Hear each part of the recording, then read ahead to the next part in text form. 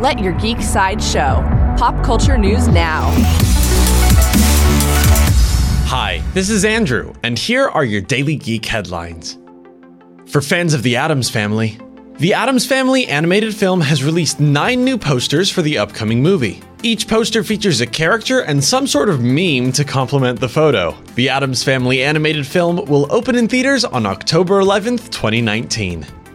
New from DC, writer and director Ava DuVernay has confirmed that Darkseid and the Furies will be featured in the upcoming New Gods film. She responded to fans asking about Furies by saying, "How could any self-respecting Barda fan not include the Furies?" There is no further news about the New Gods DC film at this time. For fans of Marvel, Cloak and Dagger and the Runaways are set to cross over in the 3rd season of Hulu's Runaways, much like their comic book counterparts. Actors Olivia Holt and Tyrone Johnson from Freeform's Cloak and Dagger will continue to play their roles.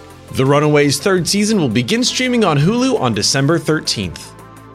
New from Universal Pictures, Universal Pictures has released an official trailer for their upcoming war movie, 1917.